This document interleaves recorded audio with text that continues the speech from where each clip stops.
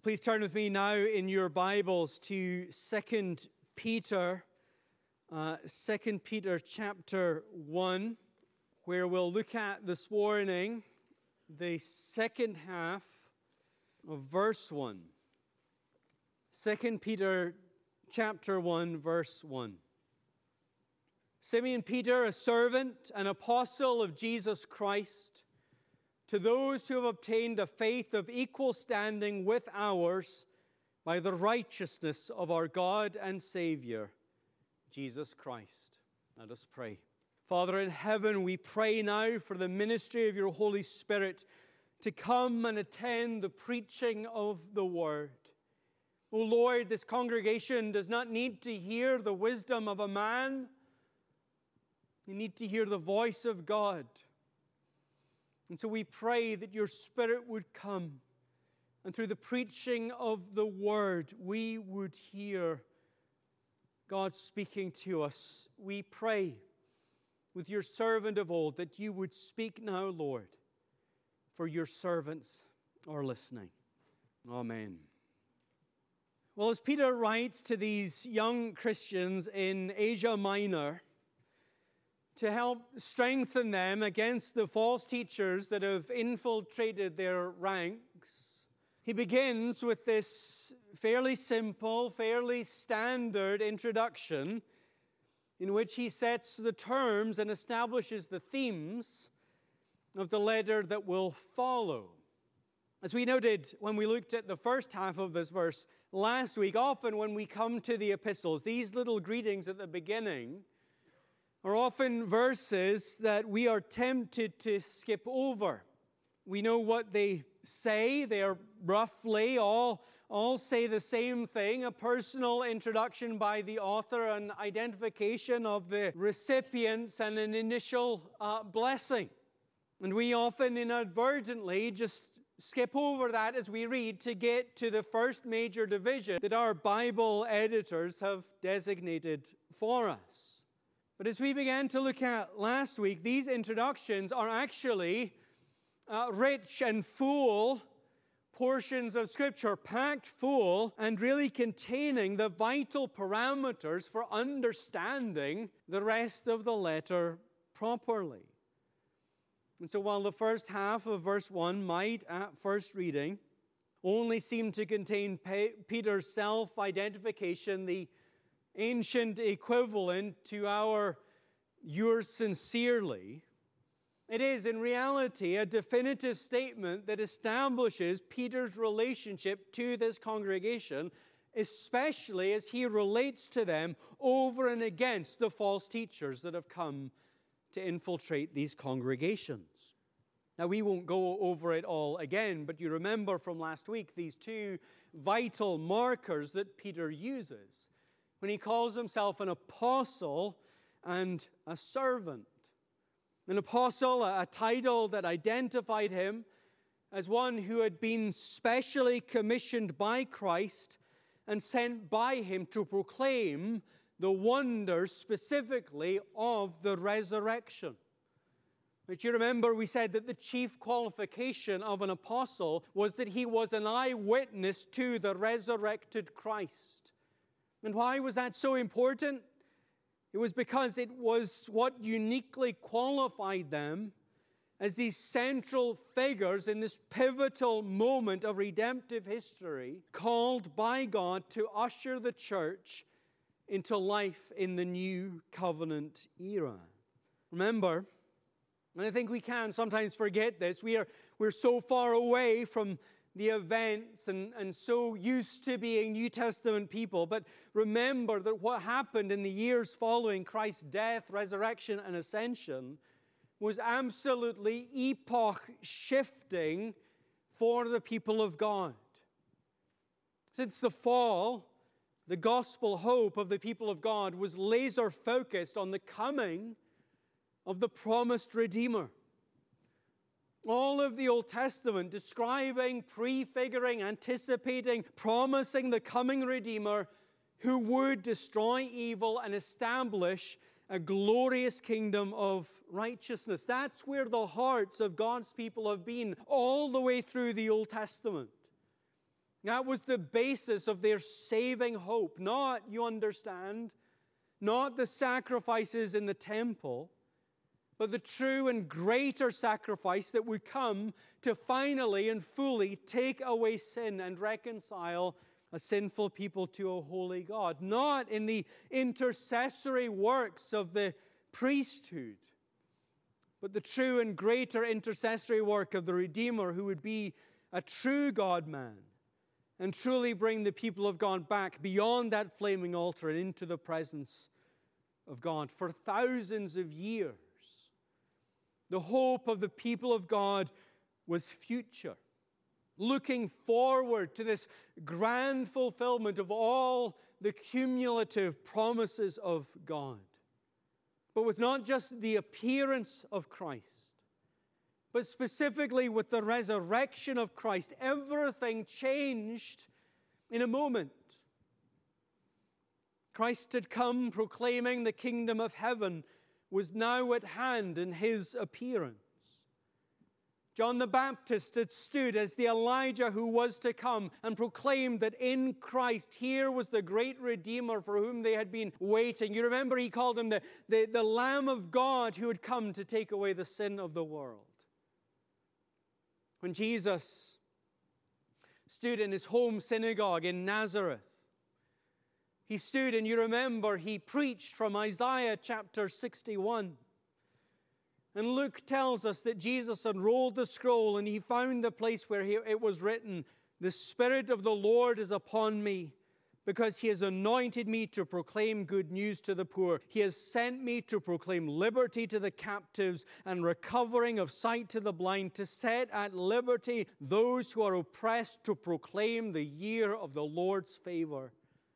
And Luke says he rolled up the scroll and gave it back to the attendant and sat down, and the eyes of all the synagogue were fixed on him. And he began to say to them, "Today, this scripture has been fulfilled in your hearing."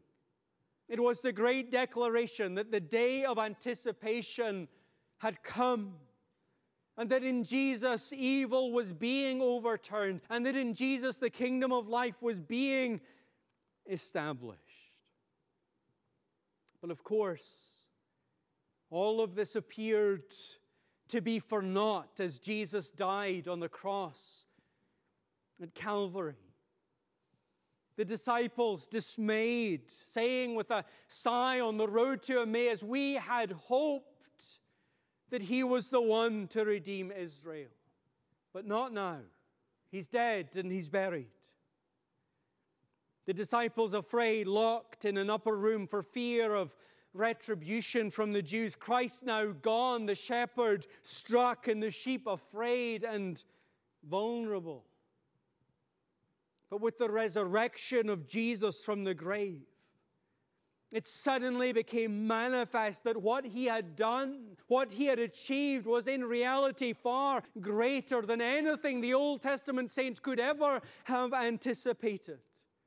Certainly far greater than anything that first century Israel was anticipating. Their culturally shaped expectation, looking for a Messiah, there would be a political savior breaking the bonds of Roman rule, expelling the foreign colonists and reestablishing Canaan as the promised land. But as Jesus rose from his grave, his resurrection declared that the victory that he had won was far greater than anything that they had anticipated. And he had not merely defeated a political opponent, but he had defeated evil itself, showing the true depths of what he had preached in Nazareth from Isaiah 61, showing that his victory was ultimate, showing that this indeed was the year of the Lord's favor, and on this year all the bonds were broken, and all the blind given sight, and all the powers of evil destroyed for all time. The resurrection of Christ, as Paul says in 1 Corinthians 15, the first fruits of the kingdom that he has established, a prefiguring of that day when all who have faith in him will be ushered into a kingdom of everlasting life. Death completely destroyed, its sting absolutely removed, and all of the people of God now resurrected from their graves to life with God in a new creation forevermore. And so you see the resurrection of Jesus Christ. It fundamentally changed everything. Not only was the posture of devotion changed from a redemption anticipated to now a redemption accomplished, but the content of that devotion was now exploded as the full extent of Christ's saving work and the implications of that for believers was put on magnificent display. Truly, to be united to a crucified and risen Redeemer was to have a totally new life in him, a completely new identity, a new citizenship, even of a new and better world. To be united to a Redeemer who'd establish this great kingdom that would be manifest not just in Canaan regained, but in a world regained when he returned, was to put the life of a believer on a wholly new plane. And that's what the apostles were called to preach. As eyewitnesses of the resurrected Christ, these were men who were to stand as heralds of this pivotal moment in redemptive history and help the people of God see the heights and the depths and the lengths and the breadths of the saving love of God for sinners, and to help them understand the massive implications that such a paradigm-shifting redemption would have for their lives. That's why Peter calls himself an apostle there. Why he begins by saying to his readers, remember who I am, readers. I'm an apostle. I'm a resurrection man. That's my life. Indeed, that's why he twinned it with that identification servant, wasn't it? Doulos, really. Bond servant, even slave. Peter saying to his readers right from the off, when you think about me, you have to understand that I'm not like these false teachers who preach for ulterior motives, satisfying their greed. I am a man whose whole life is bound up, constrained by the message of Jesus Christ risen from the grave. Peter was a man who belonged body and soul to Jesus Christ, his faithful Savior, and his whole life and ministry caught up in simply pointing past himself so that his readers, his hearers, could see the glories of Jesus risen. But it's interesting here, isn't it? That he follows his personal introduction by addressing his readers, stating that they have obtained, he says, a faith of equal standing with ours, that is, with the apostles, by the righteousness of our God and Savior, Jesus Christ. Now, why does he do that? Well, like we said, every introduction frames the terms of the letter. When Peter addresses his audience in 1 Peter chapter 1, as elect exiles of the dispersion in Pontus and Galatia and Cappadocia and Asia and Bithynia, you understand he's setting a framework for helping his readers understand a pilgrim mentality. The society is around them, is against them because they are in it but not of it. They are in reality exiles in a foreign land, allied now to a different king. When Paul addresses his audience in 1 Corinthians as the church of God that is in Corinth, those sanctified in Christ Jesus, he's reminding a church that is in a quagmire of immorality that they have been set apart by God as his own to live distinctly from the surrounding culture and for his glory. And it's the same thing here. Why does he address them like this? Because he wants to establish in their minds and in their hearts, because he wants to establish in our minds and hearts that the faith that they have, the faith that we have through the apostolic preaching, is the very same faith as the apostles themselves and not some deficient faith that needs to be bolstered and advanced through a special kind of new teaching. That's what the false teachers had been saying, wasn't it? They had come into these congregations promoting some kind of higher life theology. Right? False teaching always promotes some kind of higher life theology. It's the hook, isn't it? This idea that the audience they are addressing, the message that they have heard it's deficient in some way. But these teachers, they have come with the key that is to unlock a whole new sphere of blessing. It's what the Judaizers had said in Galatia, saying that their audience had received a deficient gospel from the apostles, and that they had come to let them know of a way to greater blessing, to a higher life, that if only they went through the obedience to the ceremonial law, then they would truly unlock the blessings of God. It's what the more philosophical teachers had said in Colossae, saying that certain rituals and bodily deprivations were required to achieve true enlightenment. The first gospel that had been preached at Colossae, they said, that's not enough, it's deficient. You need to do what we say. And you need to become ascetic, and you need to discipline your bodies and starve yourselves, and you need to go through these rituals and obey these calendars, and then you will be blessed.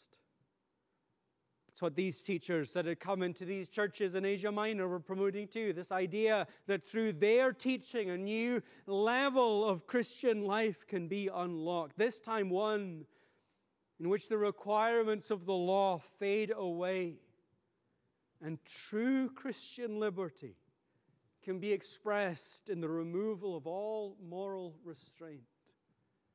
These false teachers coming in saying the gospel that has been preached in Asia is deficient.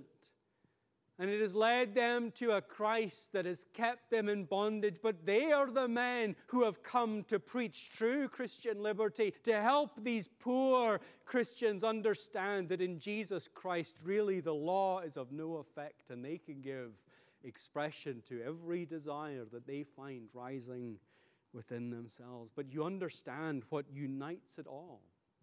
From the legalistic to the antinomian and everything in between is the idea that these poor hearers have been sold a halfway gospel. And it's only through them that they could truly become their highest and best selves. And it's tempting, isn't it?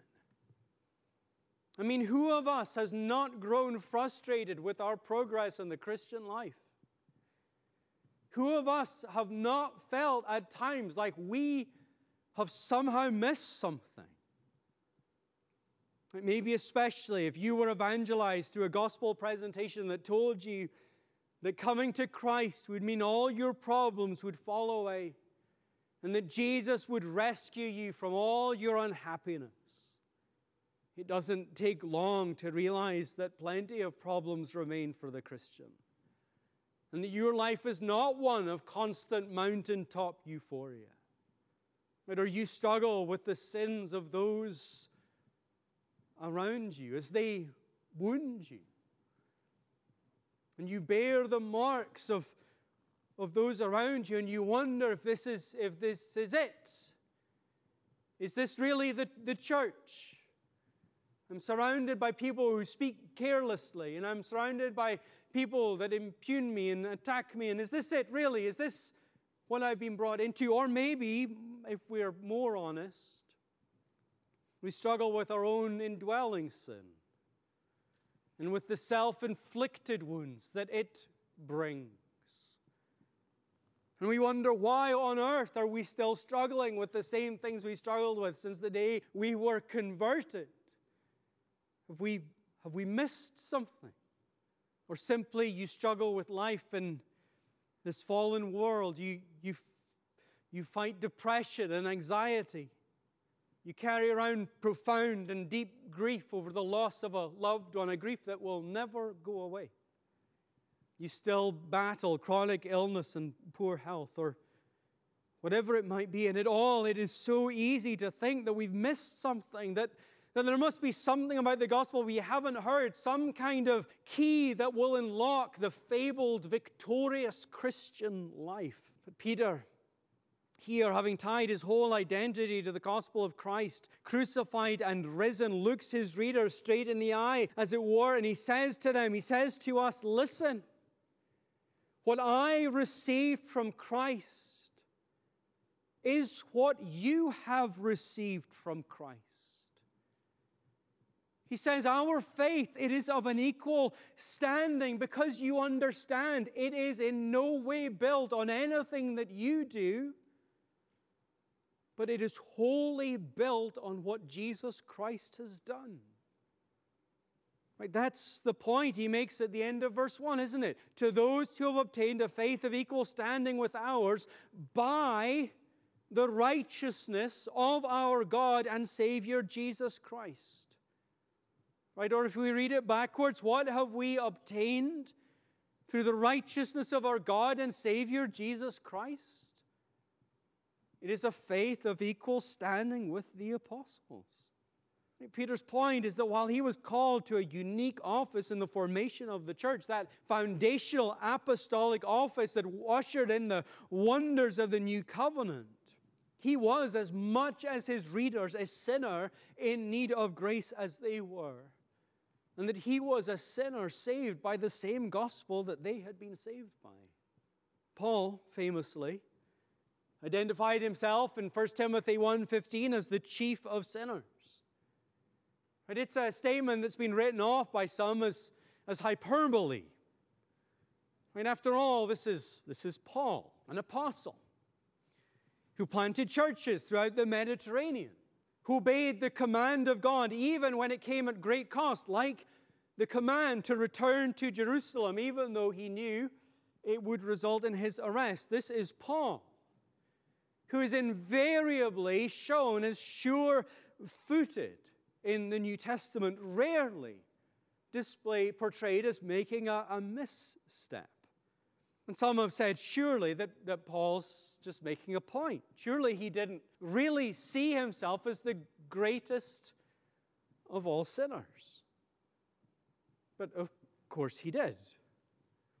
The pain of the memories of his persecution of the church never leaving him, the knowledge of how much he had done to persecute Christ and his church never escaping his memory, his awareness of how much he got wrong when he was so confident, always sitting in his heart as a humbling thorn. But, not that we should get them to argue, but surely Peter has a claim on that title as well. Peter, who was so confident as a leader of the apostolic band. Peter, who made the glorious profession of faith at Caesarea Philippi in Matthew 16, that Jesus was the Christ, the Son of the living God. But Peter, who just a few verses later is found rebuking Jesus when he said that he must go to Jerusalem and suffer many things from the elders and the chief priests and the scribes and be killed, and on the third day be raised. Peter, demonstrating that he had understood virtually nothing of what Jesus had said on the road from Caesarea Philippi to Jerusalem, and who sought to save Christ by attacking the servant of the high priest and cutting off his ear. Peter, whose confident boast in Luke 22:33 that he was willing to go with Jesus to prison and to death, turns to Peter denying that he had never known Christ when asked by just a servant girl. Peter, who had received the revelation in Acts 10 that God shows no partiality, but in every nation anyone who fears him and does what is right is acceptable to him. But Peter, who would then go off with the Judaizers, to the point that Paul says in Galatians 2 that he had to oppose him to his face because he stood condemned. Time and again, Peter sinning against Christ. Peter, time and again, sinning against Christ, not in ignorance as Paul had done, but but boldly against knowledge. Peter sinning against Christ, making epic mistakes, sinning spectacularly. But Peter, who knows that his sins are forgiven by the crucifixion and, more importantly, by the resurrection of Jesus Christ from the grave. That's what he says in 1 Peter 1:3, isn't it? Peter knows that by the great mercy of God, he has been born again to a living hope through the resurrection of Jesus Christ from the dead, to an inheritance that is imperishable, undefiled, and unfading. Here is Peter. Maybe not the chief of sinners, that title claimed by Paul, but a close runner-up.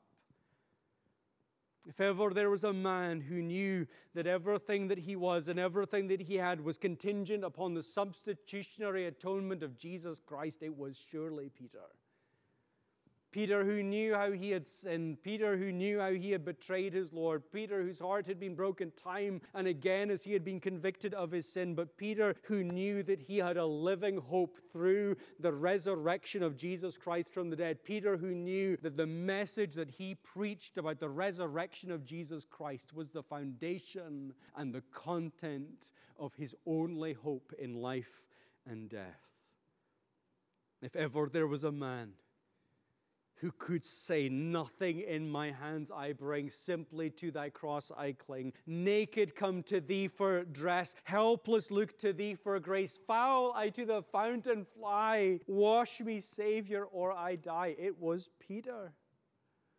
If ever there was a man who could say, Jesus paid it all. All to him I owe. Sin had left its bitter, deep, hateful, crimson stain, but Jesus has washed it white as snow. It was Peter. If ever there was a man who knew that the whole content of who he was pinned not to his own actions, but simply to the righteousness of our God and Savior, Jesus Christ, it was Peter. And so here in this introduction, he turns to his readers and he says to them, "Beloved, we are saved by the same gospel, because we are saved by the same Savior." You see, it is a misstatement to say that we are saved by faith. Christian, you are not saved by faith. You are saved by Christ, in whom you have faith. Now, some will say that that's pedantic, but really it's an important nuance. To say that we are saved by faith is to say that there is something that we contribute, and that faith can get stronger or weaker. To say that we are saved by faith, it leaves a crack in the door for a false teacher to come through and tell you 10 easy steps to stronger faith in Jesus Christ and therefore greater blessing. But as Sinclair Ferguson said, true faith takes its character and quality from its object. Its strength, therefore, depends on the character of Christ. Even those of us who have weak faith have the same strong Christ as others. That's Peter's point. Wrapped up in the life, everything is wrapped up in Christ. Everything is wrapped up in the life of Christ. Everything is wrapped up in the death of Christ, but ultimately everything is wrapped up in the resurrection of Christ. Everything that the Christian is and has and hopes for focused on the righteousness of Jesus Christ. That's why Peter says here that his readers have obtained a faith of equal standing with the apostles. That phrase, obtained a faith, showing that he's not referring to their belief in Christ, their trust in Christ, but rather to what R.C. Sproul called a body of doctrine. That's what faith means there. He's making a statement about the equal privileges that Peter the apostle and his readers have before God in Christ, that the very riches of the gospel obtained by the apostles is the very same thing that every believer obtains through the righteousness of Jesus Christ. False teachers tell their hearers that what they have received in the gospel is deficient in some way, and they have come with a key to unlock a whole new sphere of blessing. But Peter is saying here that the life, death, and resurrection of Jesus Christ is the sphere of blessing. Because it's in Him that all of our sins are washed away, and it's in Him that we are given the greatest privilege that we could ever hope for, reconciliation with God. Whoever has heard the gospel call, whoever has cast themselves in faithful dependence upon Jesus Christ has, 1 Peter 1:3, by the great mercy of God, been born again to a living hope through the resurrection of Jesus Christ from the dead, to an inheritance that is imperishable and undefiled and unfading. You see, that is the sum and substance of the Christian gospel. It is what is so supremely good about the good news, that we sinners, through the resurrection of Jesus Christ, have the death of our sin exchanged for life in His glorious kingdom now and forevermore. That's it. Nothing to be added to it. Any addition, only a subtraction. Jesus Christ, His death and His resurrection is the beating heart of our faith. It is the sun around which we orbit, the central point to which and from which everything in our life finds its point of reference. What false teachers promote, this higher life theology, it might sound good. It might be attractive to us, but in the end it is always hollow because it takes us away from Christ, the one in whom alone the greatest blessings are to be found. Let us pray. Almighty God, our Father in heaven, keep us near the cross.